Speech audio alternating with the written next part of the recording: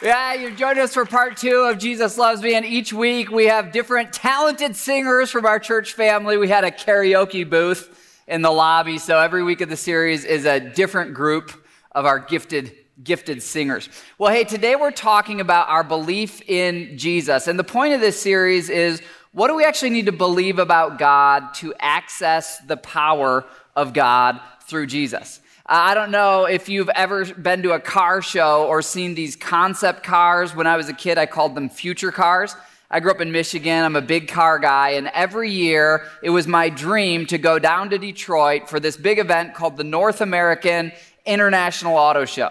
And at this auto show, all the manufacturers will bring out their concept cars or their prototypes. And here's one. This was actually designed for the Corvette back in the 80s. It would have been a mid-engine Corvette. I was reading an article recently that a number of these concept cars are going up for sale. GM and Ford are kind of clearing out some old warehouses, and they're selling these beautiful-looking concept cars. And here's the thing, if you were to buy this concept car, you might be really happy because it looks so pretty, but you might also be a little disappointed because a lot of these concept cars, they look really fast, but if you get inside them, you'll find that they don't actually have engines. A lot of them would be just wheeled out by the team, and they would worry about engineering an engine and all that stuff later if it actually ended up becoming a production car. And I thought, what a symbol of Christianity, because there are places where there are buildings that have a steeple and a white cross at the top, but they don't seem to have the power of God inside of them. And there are people you and I have met who claim to be Christians, but they don't really show the power of God in their lives. And so what we're asking today is a very simple question. What do you need to believe about Jesus to actually access his power? You know, when Jesus walked on this earth 2,000 years ago, he's a documented historic figure, lived around Jerusalem and the surrounding area. It's a city and a region that are still there today. When Jesus walked on this earth, there were people who met him, but who did not experience his life-changing power. Then there were other people who met him, and they believed certain things about him that literally physically healed them or changed their identity, gave them power. What was the difference between the people who believed and experienced his power and those who simply met him and didn't experience his power? The same is true today. Just as much as Jesus healed the eyes of the blind and healed the lame and raised the dead when he physically walked on the earth, in our lifetime, I've seen Jesus set addicts free. I've seen Jesus set people free from broken relationships. I've seen him change people from the inside out, and I've seen it first and foremost with myself, how he's radically transformed me. And so where you want to experience the power of God, the power of Jesus in your life, what is it that you need to believe about Jesus to actually encounter that power? Well, who better to ask this question of than Jesus himself? In fact, we're going to see Jesus kind of ask this question to his closest followers, his 12 disciples, and here's how the true story goes, recorded in Matthew chapter 16. Jesus asked his disciples one day, "Who do people say the Son of Man is?" Now, the Son of Man was a title that Jesus often used to refer to himself. And at this point, Jesus has been doing miracles. Thousands of people are following him. Hundreds of thousands of people know who he is. He's a well-known figure, and everyone has different opinions. You know, some people would say, he's kind of a magician, huckster. I don't know how he does those miracles, but it's obviously not supernatural. There were other people who said, yeah, he's doing miracles, and he's probably a prophet from God. And then there were still other people who said, oh, he's not merely a prophet, he's actually God among us. He's the Messiah figure, God in a human form to rescue humanity from all of its brokenness. And so Jesus asks his closest disciples, who do you say, or who do people say that I am? Well, they answer, some say you're John the Baptist, others say Elijah, and still others Jeremiah or one of the prophets. And then Jesus has this moment where he looks them in the eyes and he says this, but what about you? Who do you say that I am? And this is a moment that each of us come to in our lives. We hear about Jesus and we learn a little more about him. And for some of you, today's the day where you're going to decide for yourself, who do I say that Jesus is? Not who do your parents say, or what does the church believe, or what does your spouse say, but who do you say Jesus is? Who do you believe he is? Do you believe he's a fraud and a huckster? Do you believe he's maybe a prophet from God, but only human? Or do you believe he's Almighty God who became a human to save us and to rescue us? Well, if you're familiar with Jesus' closest disciples, there's an impulsive one named Peter. Peter gives us hope for all of our failures because he messes up a lot, just like I do. And Peter blurts out an answer right away. Here's what he says in verse 16. He answers, "You are the Christ, the Son of the living God." Now, that word Christ meant so much to Peter and to those disciples. You see, they were part of a God-fearing movement who were looking forward to the Messiah. They knew these ancient prophecies in what we call the Old Testament of the Bible that predicted that someday the same God who made humanity would become a human and he would walk among us so that he could fix everything that's broken, all of our sins, all of our mistakes, the sins we've made personally that have separated us from God, and the sins of humanity like murder and war and rape and genocide and racism and greed and prejudice, that God would come down to fix all that, and he would be known as the Messiah or the Christ, which means the Messiah. So Peter answers, "You're not just a prophet, you are God among us here to set us free." Now, Peter got a lot of answers wrong, so let's see if he got this one right. Jesus responds to Peter's answer, and he says, "Blessed are you, Simon, son of Jonah, for this was not revealed to you by man, but by my Father in heaven." In other words, Peter, you have it right. I am from heaven. I am God in the flesh, and I am here on earth to save the world.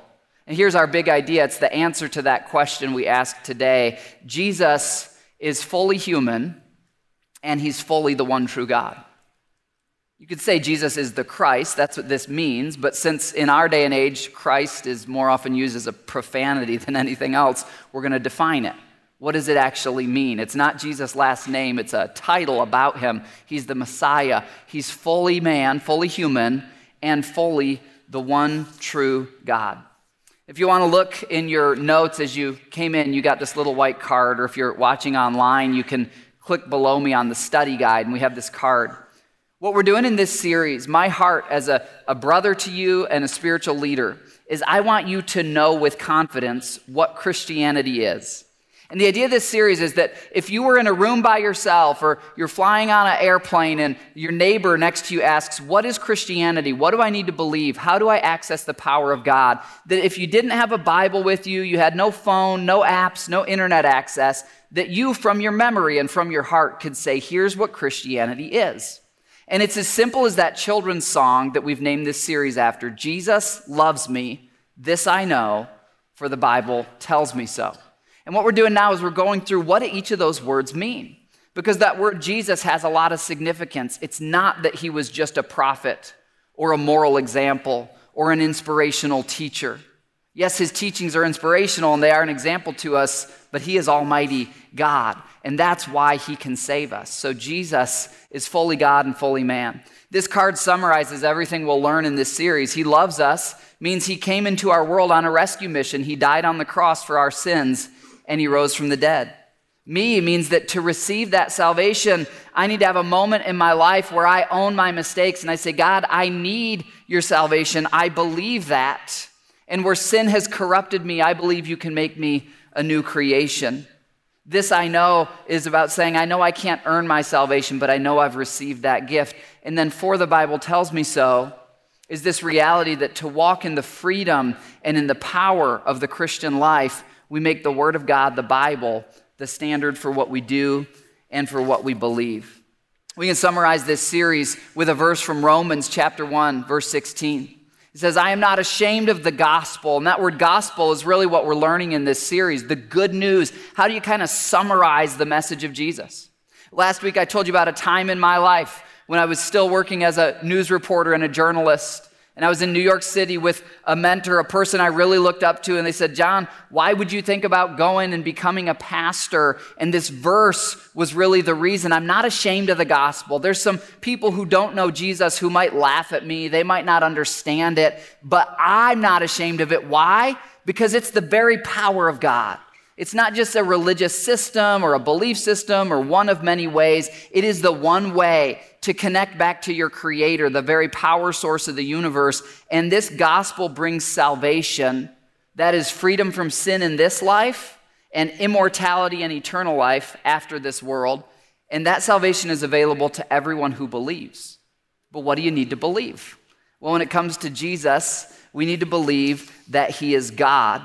Your outline puts it this way, number one of three things that kind of say the same thing a few different ways, is that Jesus is the Christ, or the Messiah, or you could say the Savior. Those words are all synonymous.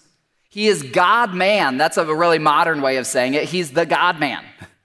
And He came to earth to rescue us and to make us right with heaven. I want to show you a picture, a video that illustrates this, because one of my challenges as I've prayed for all of you in this series is, how do I take this and help us understand that this is not hypothetical? This is not just like seminary stuff or big churchy words like divinity and Trinity. This is very real. This is very tangible. It changed my life and it changes lives around us. And I want to show you a picture that I think illustrates the idea, outside of a religion context, the idea of Almighty God who created us coming down among us to rescue us and set us free. Take a look.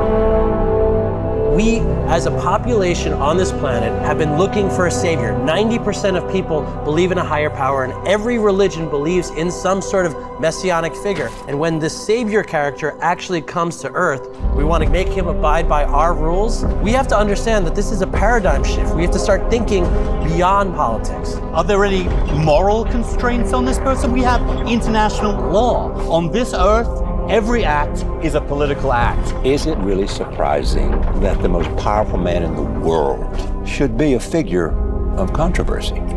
To have an individual engaging in these state-level interventions should give us all pause.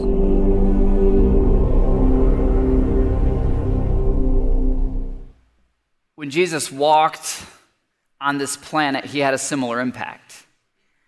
Crowds gathered around Him. People pushed each other aside to try to touch Him because they heard the stories of friends and relatives who were lame and who now could walk, who were dead and now were alive, who were blind and now could see. And crowds gathered around Him, and there was great controversy of who is this man? This man who has such power, and yet this man who is so gentle. This man who has no army and no political power, and yet thousands of people follow him. This man who we now know 2,000 years later launched the largest movement in all of human history. Did you know that today, 1 out of 3 people in the world identify as Christians? That is 2.2 billion people. To put that into context, the biggest celebrities on Instagram have about 100 million followers. So if you take Kim Kardashian or someone, one of the top 5 who has the most followers, multiply their followers by 10, then multiply that by 2, and then add another 200 million. That's how many followers Jesus has, not who just think He's a nice guy or want to see pictures of Him on vacation, but who bow down and worship Him as God. This is the most influential person in all of human history. And so the question of who do you believe Jesus is the most important question that you'll ever answer in your life. You see, if it's all made up and He's not God, but you choose to believe that, what will be the end result? Well, you'll live a more moral life and you'll have better relationships by following His example. But let's say that it's true that He actually is God.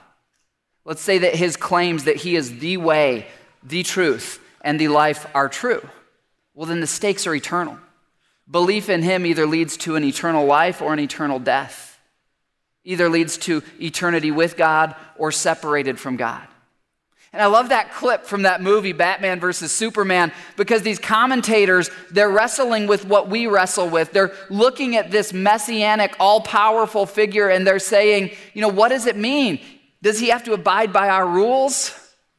Is he God? What does this mean for us? And really, that's what we're wrestling with when we say the word Jesus. Who do I believe that he is? And for me, I've come to believe that he is this one true God because there's no one else from 2,000 years ago who has millions of followers today. No one's following Julius Caesar today or Alexander the Great. I noticed as I traced human influence throughout history that most influential people, as soon as they die, their influence starts to go down. Big celebrities from 100 years ago, kids today don't know their names. People like Buddy Abbott, kids today don't know those names. 100 years from now, kids won't know the names of Taylor Swift or Beyonce. That's just 100 years. Jesus lived 100 years ago times 20. And yet in every generation, his followers multiply. Why is that? Because there's a power when you believe in Jesus. It's not just a thought system or a religion. It taps into the very power grid of the universe. And people who believe in Jesus, like I have, we see such a transformation in ourselves. Something more real than anything I ever saw as a news reporter. And we see it in ourselves, and it's so real that we give our lives to say, I got to tell other people about this. And then other people experience it, and they tell other people, and it has become the largest movement in all of human history. Significantly larger than any other movement in all of human history. Jesus is the Christ, fully God. Secondly, Jesus is fully human without sin. This is part of what it means to be the Messiah. The Messiah had to be human and feel our pain. He knows the sting of emotional rejection. He knows what it is to be made fun of as a kid. He knows the pain of a splinter under a fingernail. He knows the salty warmth of tears on his face. He felt our pain. He was one of us. Almighty God humbled himself and took upon him the form of a man. And he further humbled himself by going to the cross. And next week, we'll explore what that cross was and why it's the ultimate symbol of love. When we say Jesus loves me, we're talking about what he did on the cross. But to do that, he had to be God and he had to be man. Third, Jesus is the one true God within the Trinity. Now, you don't have to fully understand the Trinity to get this, and you don't even have to memorize this little saying. Really, the gist of today is that Jesus is God, okay? But here's what's beautiful about everything in the Christian life and everything with Jesus. You only have to have a childlike faith to receive it, and a 4-year-old can understand it. But if you want to go deeper, it just gets richer and richer and richer. And that's how it is with understanding the Trinity. The Bible's very clear, and Jesus' teaching is very clear that there's only one God. Theologians call this monotheism, one God. And yet Jesus taught over and over that he's God, and he has God the Father, and then there's this third part called God the Holy Spirit. And we know this from many, many verses. Probably the most famous one is at the end of Jesus' life on earth before he ascended back to heaven. He said to his disciples, "Go and make more followers of me, teaching them to obey all my commands, and then baptize them in the name of the Father and of the Son and of the Holy Spirit." So it's one God in 3 persons. It is a mystery, okay? If you're like, that doesn't quite totally make sense, I agree, okay? It's a mystery. Our minds are a little bit smaller than the mind that created the universe. But what I want to say here is that if you want to know more about the Trinity, or even know more about Jesus' divinity, that is that he's God, you can be a self-feeder. So we talk here often about a packaging of the Bible that's called the Life Application Study Bible.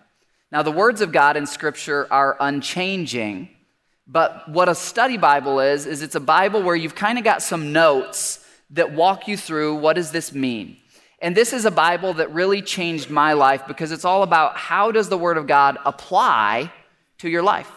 So if you don't yet have a study Bible, you can grab one on your way out today. We have them at our Connection Corner. We have them available in our library. And I'll just show you, for example, if you were at home and you were wondering, what do I need to believe about Jesus? you could look up in the back of your Life Application Study Bible, Jesus. And here's the first passage it would take you to, John chapter 1, verse 1. Now the verse is up here on the page. This is the note that I'm talking about, where it's like having a pastor with you. John 1, verse 1 says, "In the beginning was the Word," capital W. It's a title for Jesus. "And the Word was with God, and the Word was God." So Jesus is God. But then here's what this little footnote says. If you're like, what does that mean? It says this: John, the author of this book, shows Jesus as fully human and fully God. Although Jesus took upon himself full humanity and lived as a man, he never ceased to be the eternal God who has always existed, the creator and sustainer of all things, and the source of eternal life. This is the truth about Jesus and the foundation of all truth. So anytime you've got questions, you can come here. That's why we're here. That's why I get up in the morning, is to answer these questions, okay? But my desire for you as a shepherd and as a brother is for you to have a good study Bible like this, so that throughout the week, day by day, you're able to learn more and go deeper even on your own. Well, I've drawn 3 circles here to show the difference of beliefs in Jesus. Now, we're talking today, how do we access this power of God that leads to salvation? And we've learned that Jesus wasn't just a good teacher or a human, he was the Christ or the Messiah. And there's 2 halves of that. He was fully human without sin, and he's fully God within the Trinity. Now again, you don't have to memorize all this, okay? To be a Christian, you don't have to memorize all this. You just need to know he's God, okay? But I'm going to show you the significance of this here, because there's errors on each side of this. And many of the people who God calls us to love, who don't yet believe in Jesus, they fall on one side of this or the other. For example, there's people who would say, well, Jesus was only human. I was one of those people for a while, okay? I thought, yeah, Jesus lived, he's probably a moral teacher, he's an inspirational example, but I didn't believe he was God. And so I was not accessing his power. Now, I could imitate his teachings and have a slightly better life on earth by trying to be like him, but I didn't have any power to be like him because I didn't believe that he was God. So this would be the position of people who don't believe in the supernatural. This is also the position of our friends and neighbors who are Muslims. The teachings of Islam say that Jesus was a religious figure, but he was just a prophet. He wasn't God. And in fact, for a devout Muslim, if you claim that Jesus was God, they're probably going to get a little upset, because that would be heresy or blasphemy to them. So lots of people in the world who believe Jesus existed and was a good person, but not God. There's also people over here who have buildings that look like churches and churchy names, but they're missing the power of God because they believe that Jesus is a God. So maybe you've heard of Mormonism. It's called the Church of Jesus Christ of Latter-day Saints. Or maybe you've heard of the Jehovah's Witnesses. These groups tend to come knocking on your doors. And they look really, traditional Christian. They'll have an old translation of the Bible and a tie on. And they'll say, we believe Jesus is God and died on the cross for the sins of the world. And you think, oh, that sounds like what they say in church. That sounds right to me. But if you get into it deeper, what they believe is that Jesus is a God. He's not the one true God. He's a God.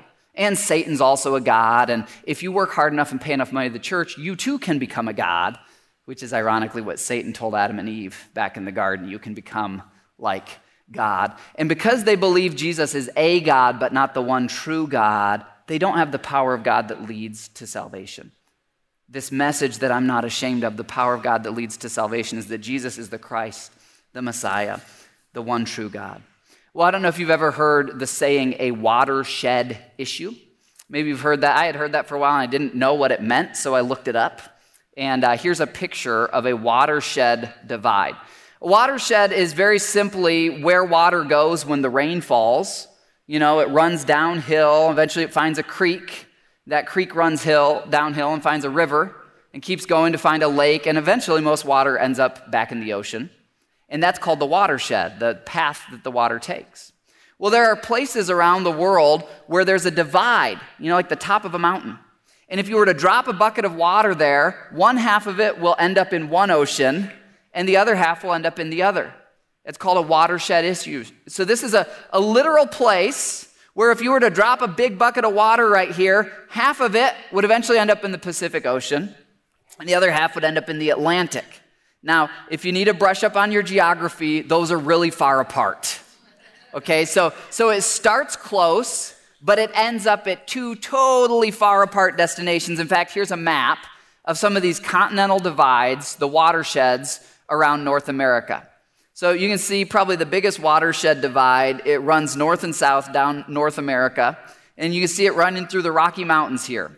And so when water falls here in the Rocky Mountains, if it's on this side of the red line, it goes in the Pacific over by California. If it falls on this side, it'll make its way to the Mississippi or down to the Gulf of Mexico. It ends up in the Atlantic. So there's places all along this where within 1 square foot, it's a world of difference. And that's how it is in our beliefs of Jesus. Here's a picture of this physical breaking point. This is at Gray's Peak in Colorado. So when the rain falls here on Gray's Peak, depending on which side of this little line it falls on, that rain is going to end up either in the Atlantic or in the Pacific. And this is why our beliefs in Jesus are so important, because on that little circle grid I showed you, it looks like, oh, there's not that big a difference, but there's a huge difference. If Jesus is just one God among many, then many of the things he said are not true, and he doesn't have the power to save us. If Jesus is just a man and a good teacher, but not God, he also doesn't have the power to save us. To experience the power of God that brings salvation, I must believe intellectually, but then in my heart, that Jesus is the one true God. And this is where your will becomes involved. Your parents can't decide this for you. Your spouse can't. Only you can say, I believe Jesus is God. That's why we call out to him to change us and rescue us and save us and set us free, because he's God. Not just a good teacher, but Almighty God. I want to show you a story of this power of God that changes us from the inside out. We know it existed 2,000 years ago because it launched this viral movement that has taken over the globe. But this power is alive today. I could tell you so many stories. You're sitting in a room full of stories of people who've experienced the power of God.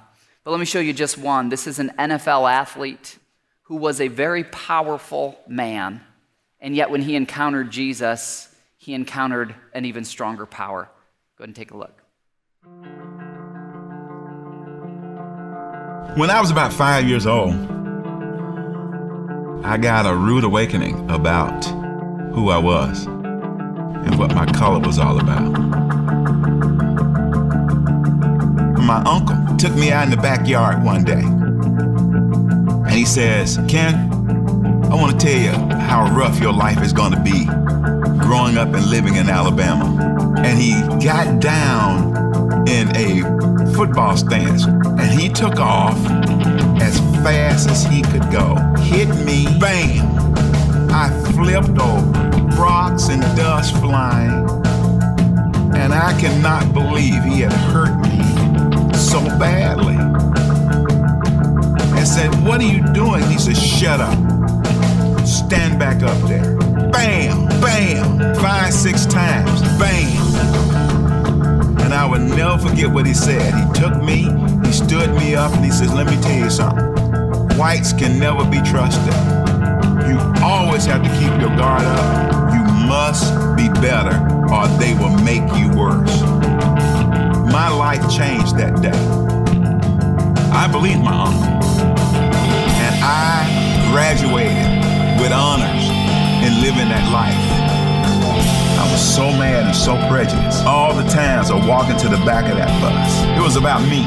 I saw what whites did to walk by that white school. It was illegal for someone that looked like me. He is not fit to play with our kids. And when I failed, call him an animal. They came in like wolves. We're gonna kill you. I am gonna pay some folks back. And I'm gonna beat you one way or the other. I'm gonna hurt as many as I could. Set them afire, beat up the homecoming queen, all that frustration. That's right, I was a maniac. I hated everybody. Anybody got in my way. I was driven by hatred. Driven. My life is miserable. White people have made it miserable.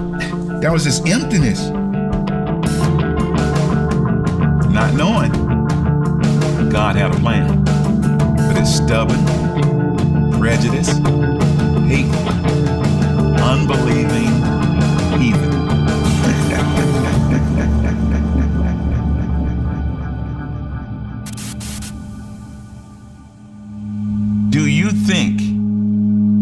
that there's anything on this earth that can change that type of prejudice. Well, I'm here to tell you, I ran into Jesus Christ. What God said is, let me tell you something, boy. And you know, God can call you boy. So that's fine with me. He says, I died for whites too. And if God died for everyone, who am I to have a prejudiced thought towards any of God's creatures? Before I became a Christian, it was all about me. It's what I want. It's about my revenge. It's about my prejudice.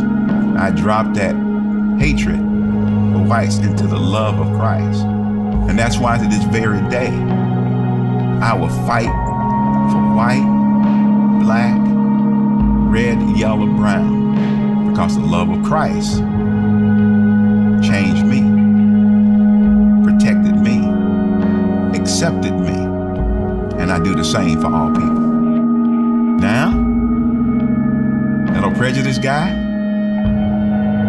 married one of the whitest white women in the world. I got a cross-culture family. My wife is German descent. I'm black. We got 4 German chocolate kids, 2 boys, 2 girls, gorgeous. They took out the mom. Praise God. Senior pastor of a large church. 65% of the church is white. 35% is all ethnic groups. Black, white, brown, red, yellow. Woo! That is the power-changing Holy Spirit of God, and He can do the same for you.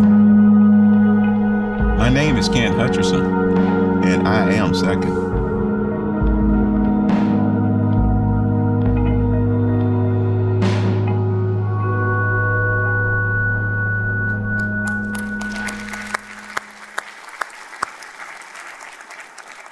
The power of God that brings salvation is alive and well in our time. It can change a white racist. It can change anyone prejudiced of any background.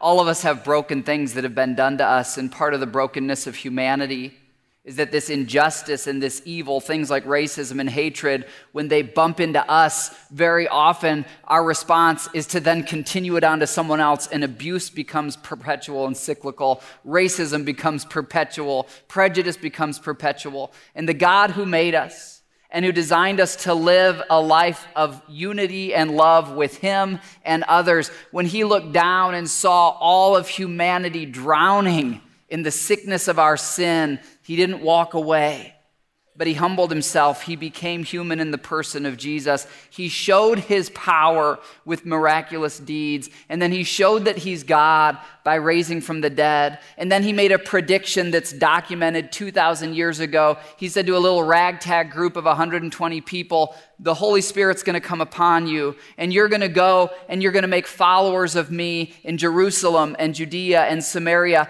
and this movement of mine will spread to the ends of the earth. And Jesus made that prediction 2,000 years ago. That's not controversial. That's well documented. What are the chances of someone in the ancient world saying, my followers will spread before there's airplanes or automobiles or electricity or even fax machines? My followers will spread all around the globe. And here we are 2,000 years later, and that impossible prediction has come true. Also, His prediction that He will set captives free.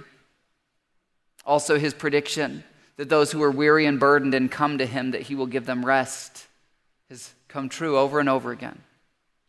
Ken, our brother who you saw in that video, actually is in heaven now. Ken had a cancer condition, and at age 61, went home to be with the Lord. And the same power of Jesus that transformed him from a person defined by hate and the past and fear, transformed him into a person defined by love and the future and optimism. That same power is the power that gave Ken the ability to face death, knowing the end of life here is not the end, it's just the beginning of an eternal life. And I can't wait to see Ken in heaven. And we're sitting in a room with about 1,000 other people. who, just like Ken, very many of us have seen this kind of transformation. We weren't all NFL athletes. Our stories aren't all quite as dramatic, but many of them are if you dig into the details. And God is in the business of changing people today because a proper belief in Jesus is the power of God that brings salvation to everyone who believes. So I just want to ask you 3 simple questions as we sort of review what we've learned today. Jesus is the one true God. First, did you know it's this simple? You don't have to learn those terms like Trinity, divinity, some of those big words I threw around. You don't have to know all those words to understand Jesus is the one true God. Do you know that? If you've been saying, yeah, I'm a follower of Jesus, I'm a Christian, but you didn't know that, it's important. It's that simple. Second, do you know it's this important? That it is a watershed issue, whether or not you believe Jesus is God. And most importantly, have you decided what you believe? Have you decided for yourself? Jesus, I do believe you're God, and yes, I believe it mentally as a fact, but really I believe it in my heart. And where I need changing, where I need rescue, where humanity's broken and where I'm broken, you are the solution, Jesus, as the one true God. You know, the book of Revelation, at the very end of the Bible, it describes a future moment when Jesus will return to this earth and gather his followers to himself. And in that moment, Jesus, he's not going to come as a baby in a manger.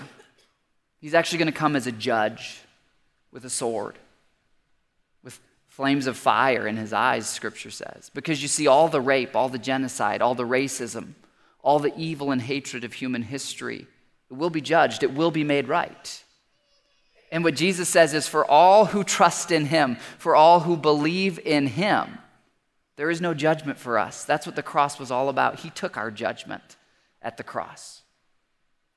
And the book of Revelation describes this moment when Jesus will be lifted up as God, and every tribe and tongue and nation, all the people who've ever lived, will kneel before him, and they'll bow before him, and they'll say, King of Kings and Lord of Lords. And they're not just going to admire Jesus as a good teacher or an inspiring example. They're going to worship him as Almighty God. And we have this choice now in this lifetime to say, do I believe that now? Do I want to be forced to worship him as someone who resisted him? Or do I want to be part of his family and spend eternity with him? It's a watershed issue, what you believe about Jesus. It brings hope, it brings life, it brings purpose. But it's not just a nice, warm thing that, yeah, if you hit rock bottom, maybe try this. It does matter for eternity, what you choose to believe about Jesus. I'd love to pray for you right now. Father, in this room, there's people who you are bringing to salvation in this moment. They've heard your name, Jesus. They've believed in you, but they've never experienced the power of God until today. And Lord, I pray in this moment that you would draw them across that finish line of faith, that they would call out to you as the Creator, as the Lord and Savior, as the Jesus who we follow, but also the Jesus who we worship. And that today would be the day that they say, Jesus, be the Lord of my life. Thank you for dying on the cross for my mistakes. I place my faith in you. Lord, I know there's some with us today, watching or here in this room, who aren't quite there yet. And Lord, you know I wasn't there for a long time. I remember praying things like, Jesus, if you are God, please show me. And you answered those prayers. I remember praying, God, I think I believe, but help my unbelief. And you answered those prayers. And Lord, if there are skeptics among us, if there are seekers among us, those who aren't yet sure, I just pray, would you give them the faith today to say, God, help my unbelief. God, show me that you're real. And Lord, for those who've been on this journey and we've known you, we've seen your power in our lives, would you do two things in us? Would you remind us how important these beliefs are, but then would you send us out of here as beacons of light, demonstrating your power, that in our neighborhoods and in our families and in our workplaces, people would see a power, a love, a joy, a peace, a patience that doesn't just come from a personality or a human disposition, but comes from the source of love, the creator of the universe. Because God, we are here to shine as lights in the dark, to guide wandering souls back to their Creator, who is Jesus the Christ. So Lord, would you use us in this community? We want to worship you. We want to be a church that lifts you high so that you will draw all people to yourself. We pray all this in Jesus' name. Amen.